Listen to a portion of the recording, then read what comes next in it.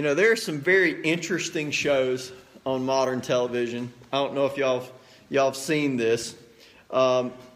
Just by show of hands, I know we get interactive occasionally. Just by show of hands, has anybody ever seen the show Undercover Boss? You ever seen this show? I love it. My favorite part of the show is the look on people's face when they realize that the person that they've been talking about how much they can't stand this company and how much they don't like working here and is actually the CEO. That they've been in there in the kitchen, or they've been doing laundry with them, or they've been doing they take the boss and they put them in this undercover atmosphere where the people who actually work for them have no idea that it is their boss who is serving them, who is working with them. And then at the end of the day, the boss, usually the way it works is they find somebody who really is an inspirational story and they do something really neat to help them out. And then occasionally you find somebody who all they did was they talked about how, I don't want to work here. I wish I didn't work here. I wish I didn't work here. And the boss is generous and they grant that person their wish too. So the show's really interesting. And it makes you think just a little bit about who is your boss? Who is the person who's the person that you work for? Now, I'm not talking about your place of employment. I'm not talking about your job. I'm talking about here. I'm talking about in your Christian faith. I'm talking about in your spiritual life. Who is your boss? Who is in charge? Who is the person that you are responsible to? I had a professor in seminary tell me one time, and he said, if you're wise, you'll listen to me, and you'll carry this attitude with you wherever you go and whatever church you're serving in. He says, in no church I have pastored have I ever worked for that church. And everybody kind of just was like, huh? He said, don't get me wrong. Whatever was on their paycheck, that church's name was on the paycheck, but I didn't work for them. I work for the Lord Jesus Christ. I serve at His pleasure. I do what He tells me to do. I preach what His Word says to preach. And if that church in the commands of the Lord Jesus Christ ever diverge, I work for my boss. And if that means I no longer am employed by that church, that's what it meant. Who's your boss? Who do you serve? Who do you answer to? Who do you respond to their voice as it is a voice of authority? Well, in today's passage in Ephesians, Paul is trying to communicate I said Ephesians. We finished that book. In today's passage of Galatians, Paul is trying to communicate to these people, God is my boss. The Lord Jesus Christ is my boss. I serve at His pleasure. I obey His commands.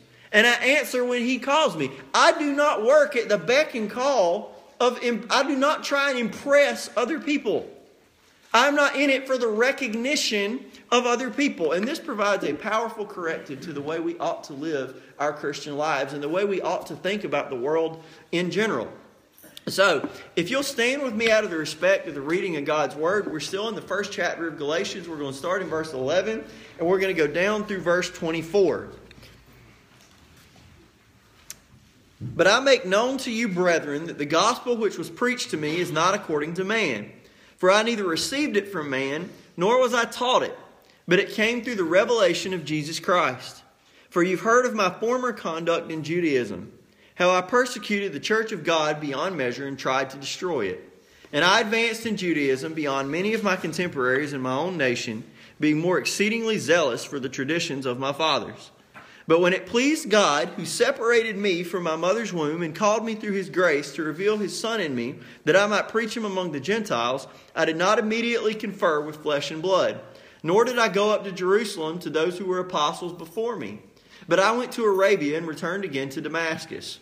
Then after 3 years I went up to Jerusalem to see Peter and remained with him 15 days. But I saw none of the other apostles except James, the Lord's brother. Now concerning the things which I write to you, indeed before God I do not lie. Afterward I went into the regions of Syria and Cilicia, and I was unknown by face to the churches of Judea which were in Christ. But they were hearing only, he who formerly persecuted us now preaches the faith which he once tried to destroy, and they glorified God in me. Father, thank you so much for today. Thank you for your word, Lord. I pray that you would teach us the value of selflessness in making us worthy vessels for your use. In Jesus' name, amen. You can be seated. Paul was dealing with a church in Galatia who had folks come in preaching a false gospel. They were preaching a lie. And Paul had to communicate with them via this letter you're reading, the book of Galatians, to tell them, I am shocked that you are departing from the gospel that I preached to you, the gospel that you first heard, the gospel that saved you, the gospel that gave you your identity as Christians. I'm shocked that you have departed from that and you're now following what these hucksters have brought in, trying to make a buck off of you from. You're not listening to the truth. You're listening to people who are in it for their own self-gain. Well, these folks had begun kind of downplaying the authority of the Apostle Paul. So the Apostle Paul has gone through explaining up to this point, up to verse 11, that he is an apostle. His apostleship, his messengership is from God. He's not serving at the behest of people in Jerusalem. He's not serving, under the umbrella of some other person. He's serving under the umbrella of God. So I want us to look today at a couple of truths about service to God and answering His calling. The first is that no earthly qualifications suffice for God's calling. What do I mean when I say that? I mean that it does not matter how many degrees you have. It does not matter how long you've been in a church. It does not matter how many books you've read. It does not matter how many trainings you've been through. It does not matter how long you've been in Sunday school. If God calls you, if you do not have the calling of God on your life, you cannot step in and serve like someone who does. And let me explain to you what I mean by that. If you are a Christian, you're called to service. If you're not a Christian, but you've got all these qualifications behind your name, that does not suffice. That is not good enough. That's exactly what Paul was dealing with here. He had all these men telling the church in Galatia, well, you need to listen to us. We're from Jerusalem. We have all these qualifications. All these people know us. Why would you listen to this nobody? Listen to us instead. Paul says in verse 11, though, I make known to you, brethren, that the gospel which was preached by me is not according to man. The Holman Christian Standard translates it, the gospel preached by me is not based on human thought. Read your Bible, and that is a very believable verse. Just open up your Bible and think, is this something that people would have come up with? I vote no. I don't understand the folks who say, well, this book is just an invention of people. Okay, compare it to every other religion on planet Earth. The ones that are made up by people. Compare it to every other religion on planet Earth. Every other religion provides you a list of things that you have to do to make God happy with you, or a list of things that you have to do to make whatever there is out there happy with you.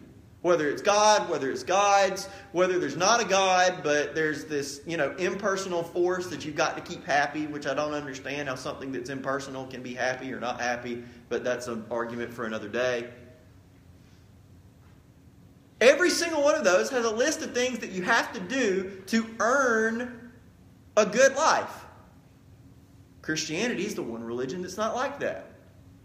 Every other religion says do. Christianity says done. Does anywhere else on earth work that way? Does your job work that way? Do you show up, get paid first, and then go to work? I know some jobs work that way. It's not a perfect analogy. But anybody in here, do you show up, them hand you your paycheck when you walk in the door, and then you go work because you're so happy that you've already gotten paid? No. You probably punch in your time card, or you keep up with your hours, or you've got a salary agreement that says, I agree to work and accomplish these tasks or work this many hours in response for this type of pay. That you work, you earn the pay. Maybe some of y'all watched Georgia beat the brakes off of Georgia Tech yesterday, like I did. I loved it. Do you know what happens if you're an athlete on one of these teams? and you don't perform, you sit on the bench. You don't get to go on the field. Doesn't matter your sport. Basketball, football, baseball. It doesn't matter. If you don't perform, you sit on the bench. You earn it. Nothing else on planet Earth works the way Christianity does. Christianity says God has done everything necessary for you to have a relationship with Him in which He is pleased with you and happy with you and loves you. And out of that love, we serve Him. So if nothing else on earth is like it, the most logical explanation to me is, then it probably didn't come from this earth.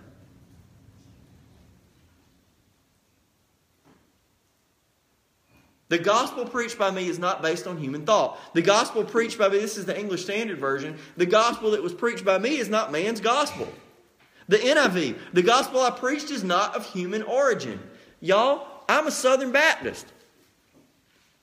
Not just because I was raised one, but because I believe it's the most logical way to interpret this. I believe this is the inerrant, infallible Word of God, authoritative and the final authority in all matters of faith, life, and practice. That is what I believe about this book. When I stand up here and I preach out of it, I'm not preaching my opinions. And Paul's going to talk about that in just a minute. He's not preaching his opinions. It's not about him. It's not his gospel. It's not according to man. He says, I neither received it from man, verse 12, nor was taught it, but it came through the revelation of Jesus Christ. What does that mean? That means that Paul never sat down and had someone give him the ins and outs of the faith. That means Jesus Himself reveals this to Paul. It came straight from Jesus. For those of you who are familiar with it, you remember the Damascus Road? Paul had Jesus revealed to him. Paul found out exactly who Jesus was. And Paul's about to tell us what he did after that experience. That he didn't come get this from the other apostles. This came from Jesus Himself. Which means if you have a problem with Paul's gospel, you have a problem with Jesus' gospel. You don't get to just push it off on some other guy. So God is calling Paul. God has called Paul. He has revealed the gospel to him. And now verse 13, Paul says, for you've heard of my former conduct in Judaism. Now we're going to stop and we're going to talk about this a little bit. Why does Paul go immediately from saying, this is not my gospel, to saying, hey, you remember my conduct in Judaism? I'm going to tell you a story and I'm going to leave names out to protect the guilty. I personally know someone. I will not tell you from where. I will not tell you from when. That had a pretty spotty reputation in town. Multiple kids, multiple different parents. Drunk. Kind of person you did not want to run into in a back alley. He'd beat you up and not even feel bad about it. Wouldn't even remember it the next morning to apologize. And then, in a miracle of miracles, he met Jesus. Let me tell you what this man did. He called the various mothers of every one of his children and apologized for his previous behavior. He said, I never should have put you in the situation that you're in. I never should have left you alone with that child. And I know there's nothing I can do to undo what I did then. But if there's any way I can help and support you and my children now, I'll do it, even if it beggars me. You want to know what got some people's attention? That did. He stopped drinking. He was no longer the town drunk. He didn't fight anybody anymore. Sang loud during hymns. Cried during them sometimes. I'm not making it up. I watched it. I didn't read this out of a book of illustrations. I saw it.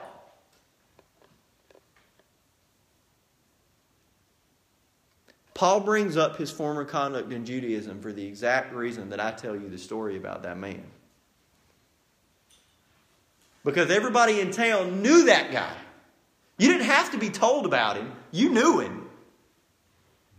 Which means when you saw his life take that hard right turn, even if you care about what went on in the church, you saw something going on regarding the church outside its walls. And you said something's real about this.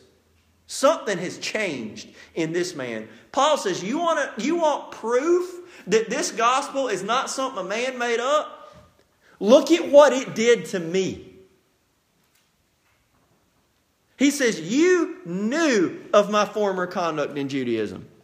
One of the early church fathers, John Chrysostom, said the reason Paul brings this up is Paul said, sure, I've made a claim that Jesus revealed this to me. There's no way you can know if that's true other than me telling you.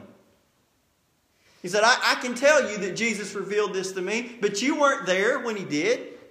You can take that or leave it. He said, but one thing you do know is you know the kind of man I was. You've heard of my former conduct in Judaism. Listen to what he did.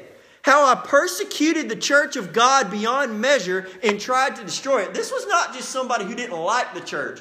Paul was a full-fledged, yes, I'm going to use the word, he was a terrorist. A professional, governmentally, religiously sanctioned terrorist. Rome was fine with what he was doing. The Sanhedrin, the religious authorities, were fine with what he was doing. He would go into house churches and drag men and women and children out and take them to trial. He was a terror.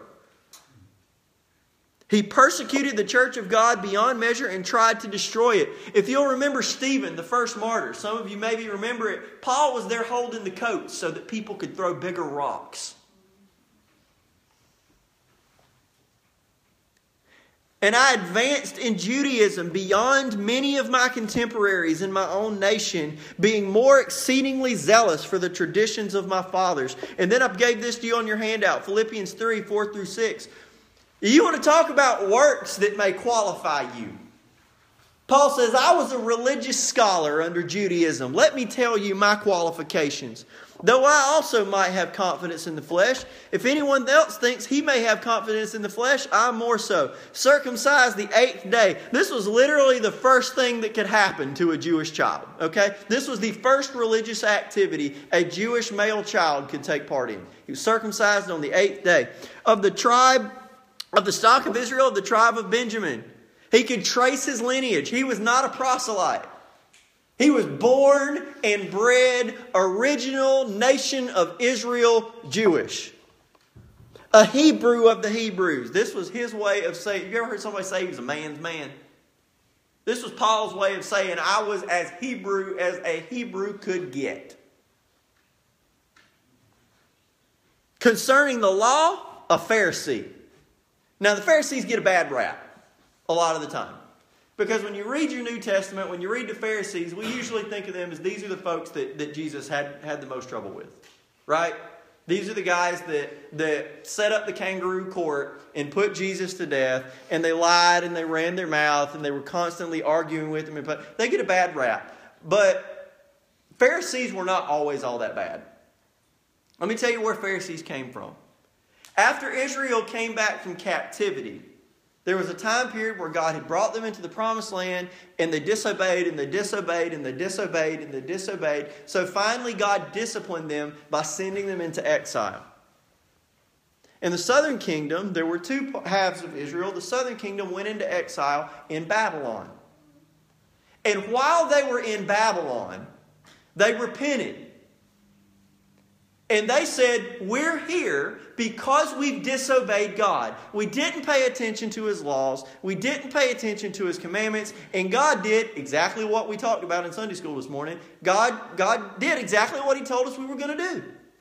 We disobeyed Him, so He took us out of the land. So here's what we're going to do. We ever get to go back, we're going to obey His laws. We're going to be so intent on obeying His laws that we're going to make rules about the rules to keep ourselves from breaking them. You ever known anybody like that? That they'll make a rule about a rule just to make sure they don't break the original rule. That was the Pharisees. It came from a good place originally. They wanted to obey God. They were, in Paul's words, zealous.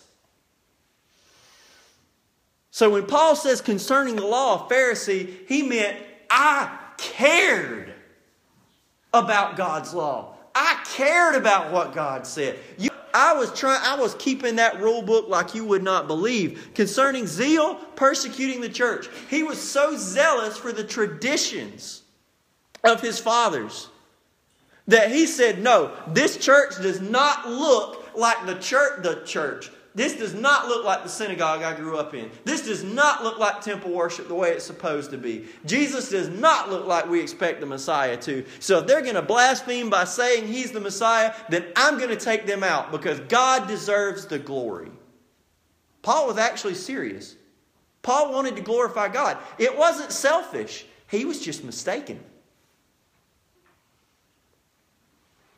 Concerning the righteousness which is in the law, blameless. Why does this matter? Because this is to the people. Paul is writing to these people specifically, one, to say, hey, let me tell you where my authority comes from. It comes from God. But two, he's telling these people, do you know anybody that, bless them, they are so intent. They want so badly to please God. They do. But they're mistaken about how you do that. I'm going to not cuss. I'm going to go to church. I'm going to not drink. I'm going to not smoke. I'm going to not cheat on my wife. I'm going to not cheat on my husband. I'm not going to do this. I'm not going to do that. I'm not going to go there. I'm going to make God happy with me. I'm going to try hard. And they're zealous. You look at them, they're moral people. You'd look at him and say, that's a good old boy. He tries hard. He works hard. He's just good folks. She's just good people. And they try hard and they're serious about it. But they're mistaken. Well, Josh, what are you saying? Is there anything wrong with doing these things? No, there's nothing wrong with doing those things. I'm just questioning what you expect to get out of it. Do you think that that's going to make God happy with you? Let me tell you what Paul had to say immediately following these. Philippians 3:7. We ended 3:6.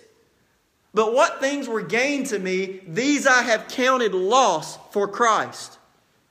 Yet indeed I also count all things lost for the excellence of the knowledge of Christ Jesus my Lord, for whom I've suffered the loss of all things, and count them as rubbish that I may gain Christ. See, while all those moral actions, while all those good things you do, they make us happy. They make you respectable to people. They give you lots of credibility to people. But do you know who they don't buy you any goodwill with? God. Paul says he counts them rubbish so that he may gain Christ. Paul said, it took Jesus knocking me flat on my back and blinding me on a Damascus road for me to figure out that I was mistaken about who He was, and it did not matter about how zealous I was, how hard I was trying, how hard I was working. If I got who Jesus was wrong, nothing else mattered.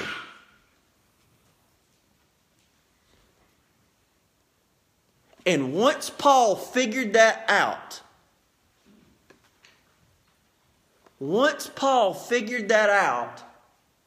his entire life was different. His entire authority structure was different. What do I mean? Y'all, here's your homework. Here's a challenge for you. Go home and read some of the letters of Paul. Was Paul the kind of guy who said the kind of things that win friends and influence people? No, not at all. In fact, he says some pretty controversial stuff a lot of the time. Why does he feel comfortable saying that? Well, well, Pastor, I don't know if we can do that. Might rock the boat. That might upset some people. Paul, I don't know if you should say that. That's going to really make some people uncomfortable, and we want church to be comfy. Here's what Paul had to say, and I didn't put this on your handout because it's in the book of Galatians. Look at chapter 1, verse 10. Do I now persuade men or God? Do I seek to please men? For if I still please men, I would not be a bondservant of Christ. Paul says, I'm not interested in chasing the things that might qualify me to you. I know who called me. I know who I serve. I know who my boss is. I want to serve Him. I want to keep Him happy by obeying Him. I want to serve Him. I want to do what He calls me to do, not what everybody else necessarily expects me to. He counted all of His earthly accomplishments loss. Verse 15, but when it pleased who? God, who separated me from my mother's womb and called me through His grace to reveal His Son in me that I might preach Him among the Gentiles. Look at this. God's grace. Out of all of Paul's accomplishments and education and things he learned, how many of those had he accomplished while in his mother's womb? None. And yet, that's where God set him apart for service. This is God's grace. If God has called you to serve, listen, Christian, I want to encourage you. If you're sitting in here and you're a Christian and you go, well, I think God is calling me to do something. I think God is calling me to serve in this church. I'm going to deviate. I was going to make this announcement later. I'll say this and then go back to the Bible. Y'all, we need more people to volunteer to work in the nursery. Is that scary? Okay, let's go back to the Bible. I think God's calling me to do something, but I'm scared. I don't feel qualified for it.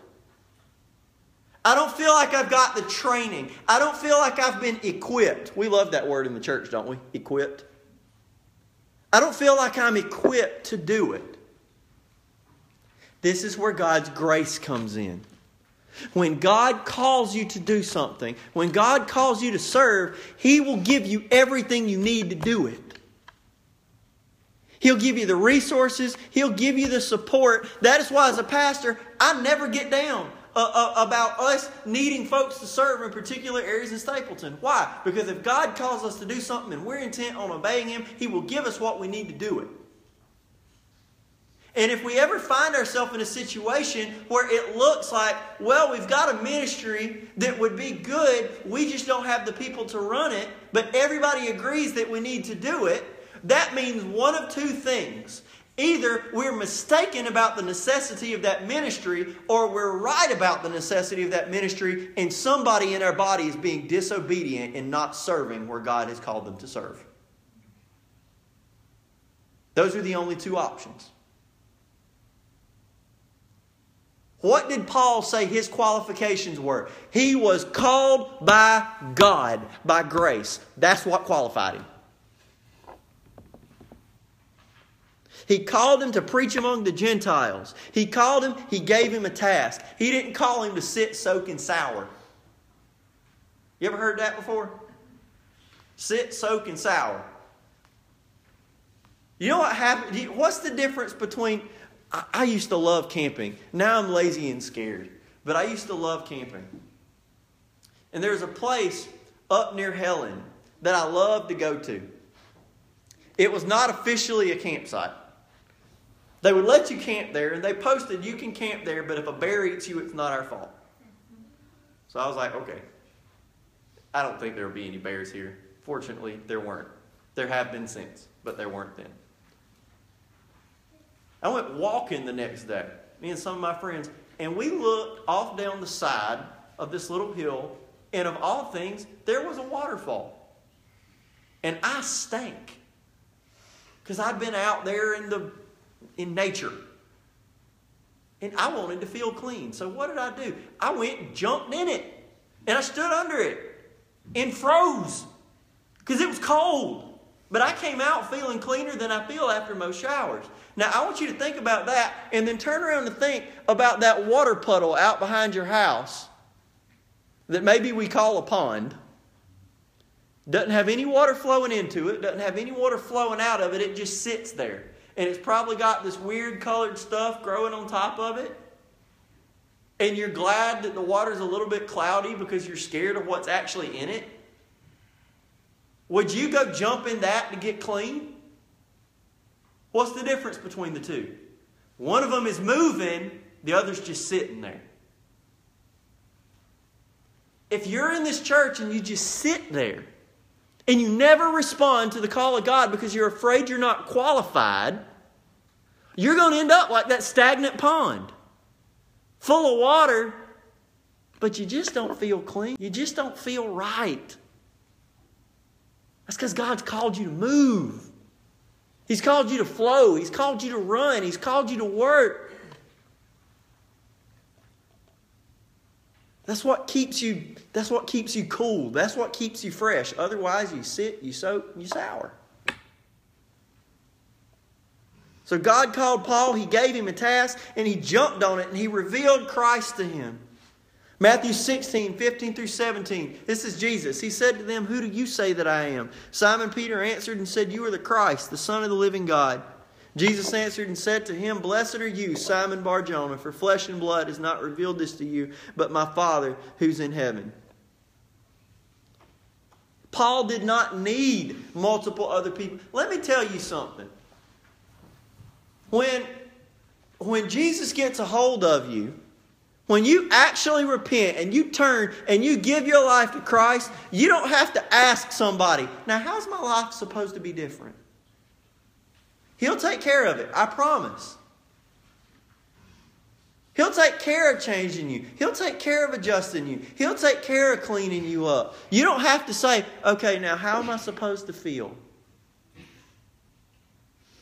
When God reveals Jesus to you, He changes you. When God qualifies you for something, He qualifies you. Paul did not feel the need to earn. He didn't have to adjust his message to get these other people to like him. He didn't have to adjust his message to make it more popular. He didn't have to adjust his message to make it more palatable. Listen, y'all. There's some things about Stapleton Baptist. Now, I love doing things differently. I love adding new wrinkles to things. I'm excited about doing Advent this year for Christmas. That's going to be fun. That's going to be a new way to celebrate the Christmas season. That's going to be a new way to celebrate Jesus' birthday. But let me tell y'all something. There's some things about Stapleton Baptist Church that on my watch are just flat not going to change. One of them is this big old pulpit. You know why I like this big old pulpit? I'll tell you why I like this big old pulpit. And there are plenty of other pastors I love to death. They preach off a stand. I've preached off a stand before. If this pulpit were to, have to be moved for something like Vacation Bible School, which we've done before, I'll preach off a stand again. But do you know why I like this pulpit? It's hard to move. You know why pulpits are big and heavy and hard to move? There's actually a message in that. That the Word of God is central and it's difficult to get out of the way. That's why pulpits are built like this. There's a reason. It ought to be hard to get this out of the way. You got to think about moving this pulpit out of the way. It's a hard decision. It ought to be difficult. I'm not ever going to water this down. Why? Because I'm not interested in pleasing people with my message. I'm interested in seeing the gospel of Jesus Christ preached and your life change. That's what I'm interested in.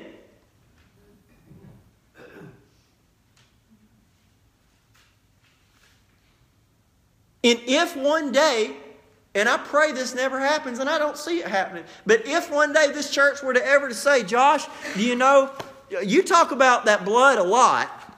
You talk about the cross a lot, and we're really trying to reach a group of people today that the talk of this blood is really off-putting. So if you don't stop, we're going to vote you out and get somebody more palatable. I'll throw the keys at you and smile on the way out and say, then you don't need me anymore." Because the message of the gospel doesn't move. It doesn't change.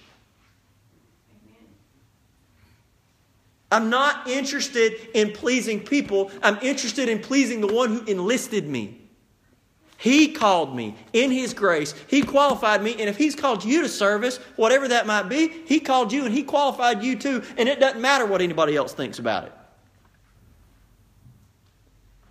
Well, I don't feel qualified. He qualified you. Serve and be overjoyed that He has a use for you in His kingdom. He doesn't need you to serve. He wants you to. Standing up here is a blessing. Teaching a Sunday school class is a blessing. Being on the hospitality committee is a blessing. Serving anywhere in this church you might serve, it's a blessing. Serve. Stand up. God, to where have you called me? If He calls you, qualify you. And second, no earthly recognition is needed for God to use you. Look at verse 18. Then after 3 years, but He leads into this from the previous passage. I got excited. Verse 16, when He called me to reveal His Son to me that I might preach among the Gentiles, I did not immediately confer with flesh and blood, nor did I go up to Jerusalem to those who were apostles before me. But I went to Arabia and returned again to Damascus. Then after 3 years, I went up to Jerusalem to see Peter and remained with him 15 days. But I saw none of the other apostles except James, the Lord's brother. Now concerning the things which I write to you, indeed before God, I do not lie. If Paul was trying to establish himself as, hey, you ought to listen to me. Hey, you ought to pay attention to me. What would have been the easiest way for him to do it? For him to show the stamp of approval of the other 12. But you know what else that would have done? That would have given the false impression that the 12 were the ones who had authorized him to do his job. Had Paul gone to Jerusalem and Paul stood before Peter and Paul stood before James and Paul stood before John and he had asked their permission and said, God has called me to be an apostle and I would love to serve Him if you would give me leave to do so. Thank you very much. What that would have done is they would have been the ones that qualified him. They would have been the ones that recognized him. God would not have got the glory for that. So Paul tells these folks, I didn't go up there to get recognized by them. I don't need their recognition. I don't need them to even know what I look like.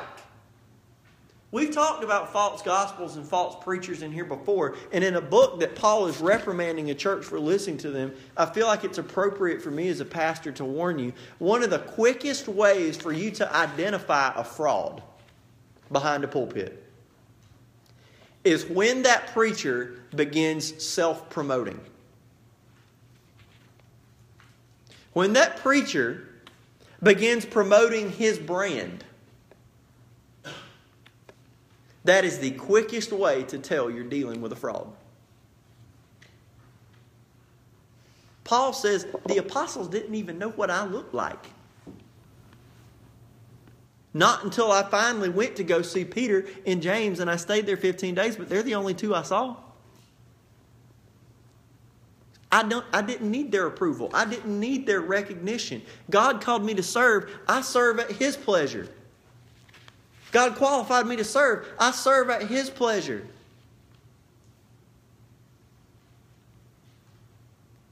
And I want to give you a word of caution. I'll read verses 21 through 24 first. Afterward, I went in the regions of Syria and Cilicia. I was unknown by face to the churches of Judea who were in Christ. Y'all, Paul said if I had walked into one of these churches in Judea, they would not have even known who I was. Now, he's an apostle now. If there was such a thing as a rank in the church, he had the highest rank you could get. He was an apostle. And he says, I was so low profile that had I walked into a church in Judea, they would not have even recognized my face. I want to caution you, church, while I'm calling you to serve, there is a dark part of your human nature somewhere deep in you. I know it's there because it's in all of us. There is a deep, dark part of our human nature that desires recognition. It desires people to see us and appreciate us and thank us and want us and recognize us and pay attention to us.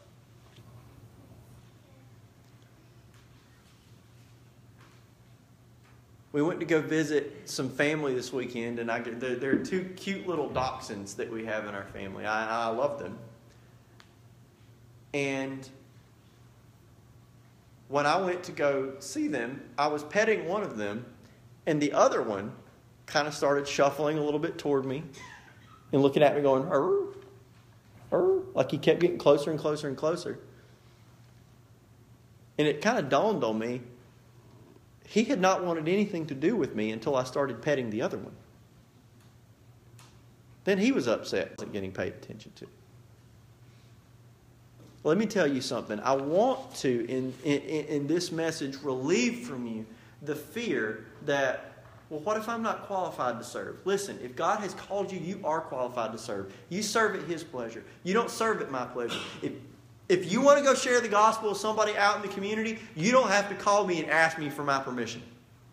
You don't have to do it. If you know a family that's hungry and they need food, you don't need my permission to go buy them groceries. If God's called you to do something, you do it. I want you to know that the same way that God called Paul by His grace and the same way that God qualified Paul, He can call you by His grace and qualify you. But beware this dark little monster inside your heart that seeks to be recognized for doing what you did. Look out for that. Paul said, I didn't go down there. I didn't go say, look at me, I'm a new apostle. I didn't go down there to get approved by them. I didn't go down there to introduce myself to all the churches and say, hey, I'm the new guy in town. I went there when I needed to for business, and then I left afterward, and I went back. Went to Syria and Cilicia. I wasn't looking for people's recognition. Verse 23, but they were hearing only he who formerly persecuted us now preaches the faith which he once tried to destroy, and they glorified God in me. The only recognition you ought to be looking for is for people to look at your life and recognize that Jesus has made you someone different than you were before. That's the only recognition you ought to be looking for. People ought to recognize that you're different. That's it.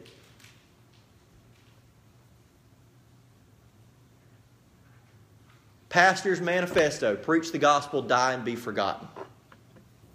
That's what I want. That's my dream. That's the dream. I'm not interested in having my name up on a poster or on a marquee or having my name on a big display in Lifeway. Not that I'm saying the guys who have their name on big displays in Lifeway are bad guys. I love them. I'm just saying, I'm not in this to be famous. I'm not in this to gain a following. I'm in this to see Jesus' following grow. And be careful when Jesus calls you to serve that Satan doesn't tempt you to seek your own recognition and seek you to build your own kingdom. Jesus says in Matthew 6, verses 2 through 4, therefore, when you do a charitable deed, do not sound the trumpet before you as hypocrites do in the synagogues and in the streets, that they may have glory from men. Assuredly, I say to you, they have their reward. But when you do a charitable deed, do not let your left hand know what your right hand is doing, that your charitable deed may be in secret, and your Father who sees in secret will Himself reward you openly.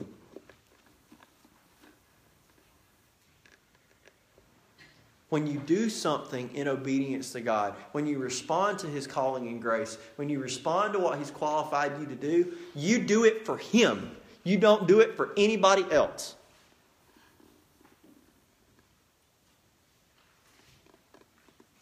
2 Timothy 2:4. No one engaged in warfare entangles himself with the affairs of this life, that he may please him who enlisted him as a soldier. I know there are some of you in here who served in the military, and I'm very thankful for your service. We owe you a great debt of gratitude. We do.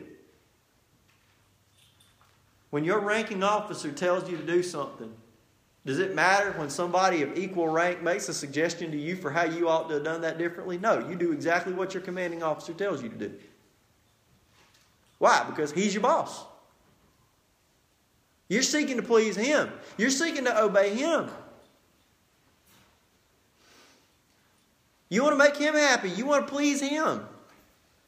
Hebrews 11:6. Without faith, it's impossible to please Him, for he who comes to God must believe that He is, and that He is a rewarder of those who diligently seek Him. Well, Josh, is it fair?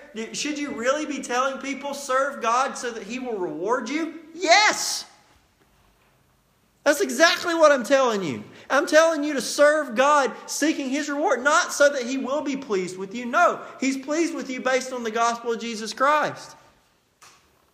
But don't you know that God has promised blessings to His children who obey Him and serve Him? If you have come to know the Lord Jesus Christ, we're going to be interactive again. I'll just, so that there can be a witness for everybody in here. If you have come to know the Lord Jesus Christ as your Savior and Master, and you have ever experienced a blessing directly related to you serving Him, stick your hand in the air. Yes. I'll raise 2. Okay? Y'all, God's good. He is. And I'm not saying like He's like, the gumball machine. Like if you go in the store, you see a little gumball machine and you put the coin in it and it puts a little prize out. God's not like that. I'm not saying do a good thing, get a good thing. Do a good thing, get a good thing. I'm saying that there are blessings for serving God. They're not always tangible. Sometimes they are.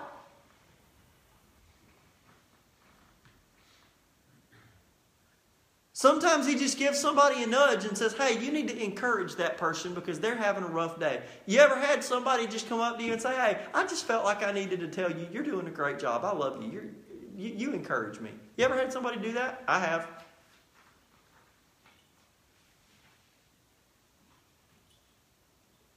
I've had God take care of expenses that I didn't even know were coming until they got there, and He provided for them beforehand. Within $10 of what I needed.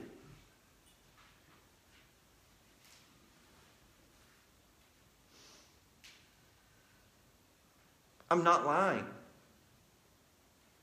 Y'all, God's good.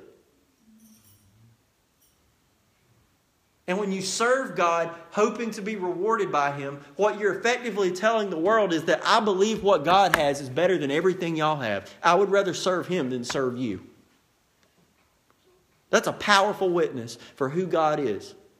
That we don't desire to be recognized by anybody other than Him. We don't desire to please anybody other than Him. We don't serve anybody other than Him. Who's your boss? Because Paul said, God's my boss. Your pastor's saying God's his boss. And for you this morning, I want to offer this to you. Who's yours? He's a controversial individual, but I'll quote him anyway. John Calvin had this to say about humanity. That our hearts are little idol factories. Because we are created to worship. It doesn't matter whether or not you believe in a God. You're going to worship a God. It just might not be the God. You're either going to worship yourself, you're going to worship money, you're going to worship sex, you're going to worship work, you're going to worship recognition, you're going to worship your reputation, you're going to worship something because you're built as a worshiping being. And whatever you worship, that's your boss.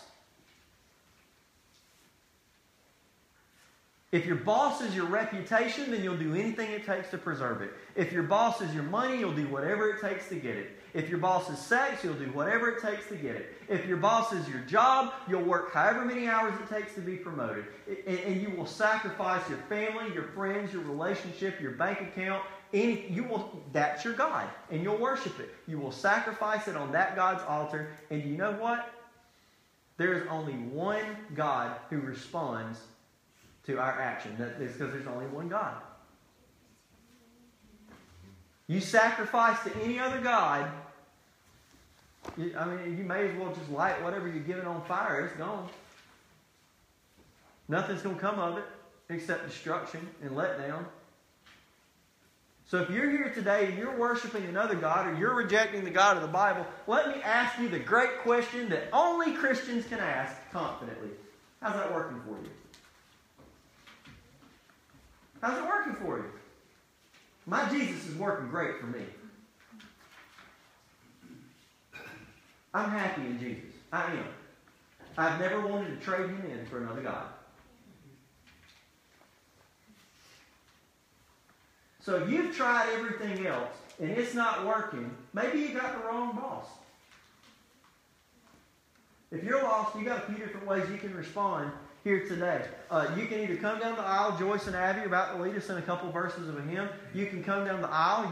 You can speak to me. We'll set up a time at a later date to speak, maybe this afternoon, to speak more at length. You can fill out the guest card on the side of your bulletin. We can follow up with you. You can catch me at the back door on the way out. I just don't want you to leave today if you know you are not a follower of the Lord Jesus Christ and the Holy Spirit is prompting you. Maybe you feel, you know what, I need to talk to that pastor up there about this. I don't have that relationship with God he's talking about. I want you to have an opportunity to talk to me about it. If you're here today and you're a Christian, here's your task in the invitation. This is a time for self-evaluation for you. Who is your boss? Has God called you to serve in some particular area that you're afraid you're not qualified, you haven't earned it? Leave that attitude, leave that here today when you go home, and don't take it with you. If God has called you, God has qualified you, and you need to work to please the one who has enlisted you. The other part of your homework for you during the invitation, if you look in your heart and you find out, I've been serving for recognition, I want other people to recognize me, I want to be appreciated, and that's what drives my service, you need to repent. That's sinful.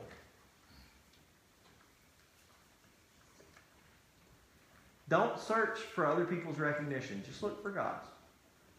Serve Him faithfully, quietly.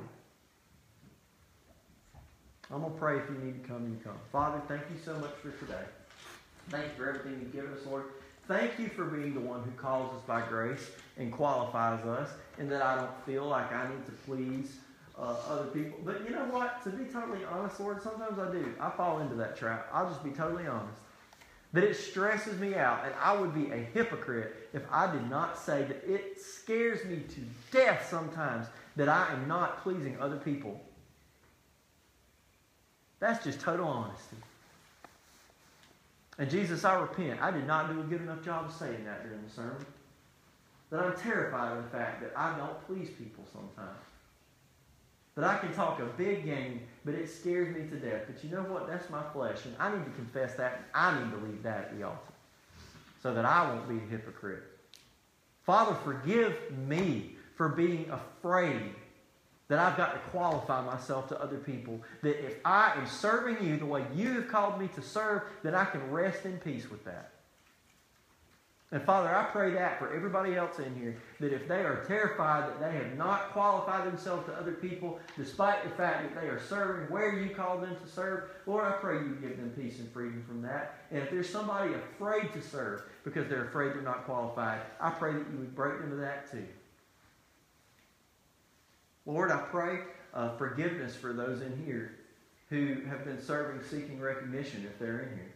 Lord, I pray you point that out in their hearts and bring them to repentance. And Lord, if there's somebody in here today who's afraid that they may not be qualified for a relationship with you, that you can call them by grace as well.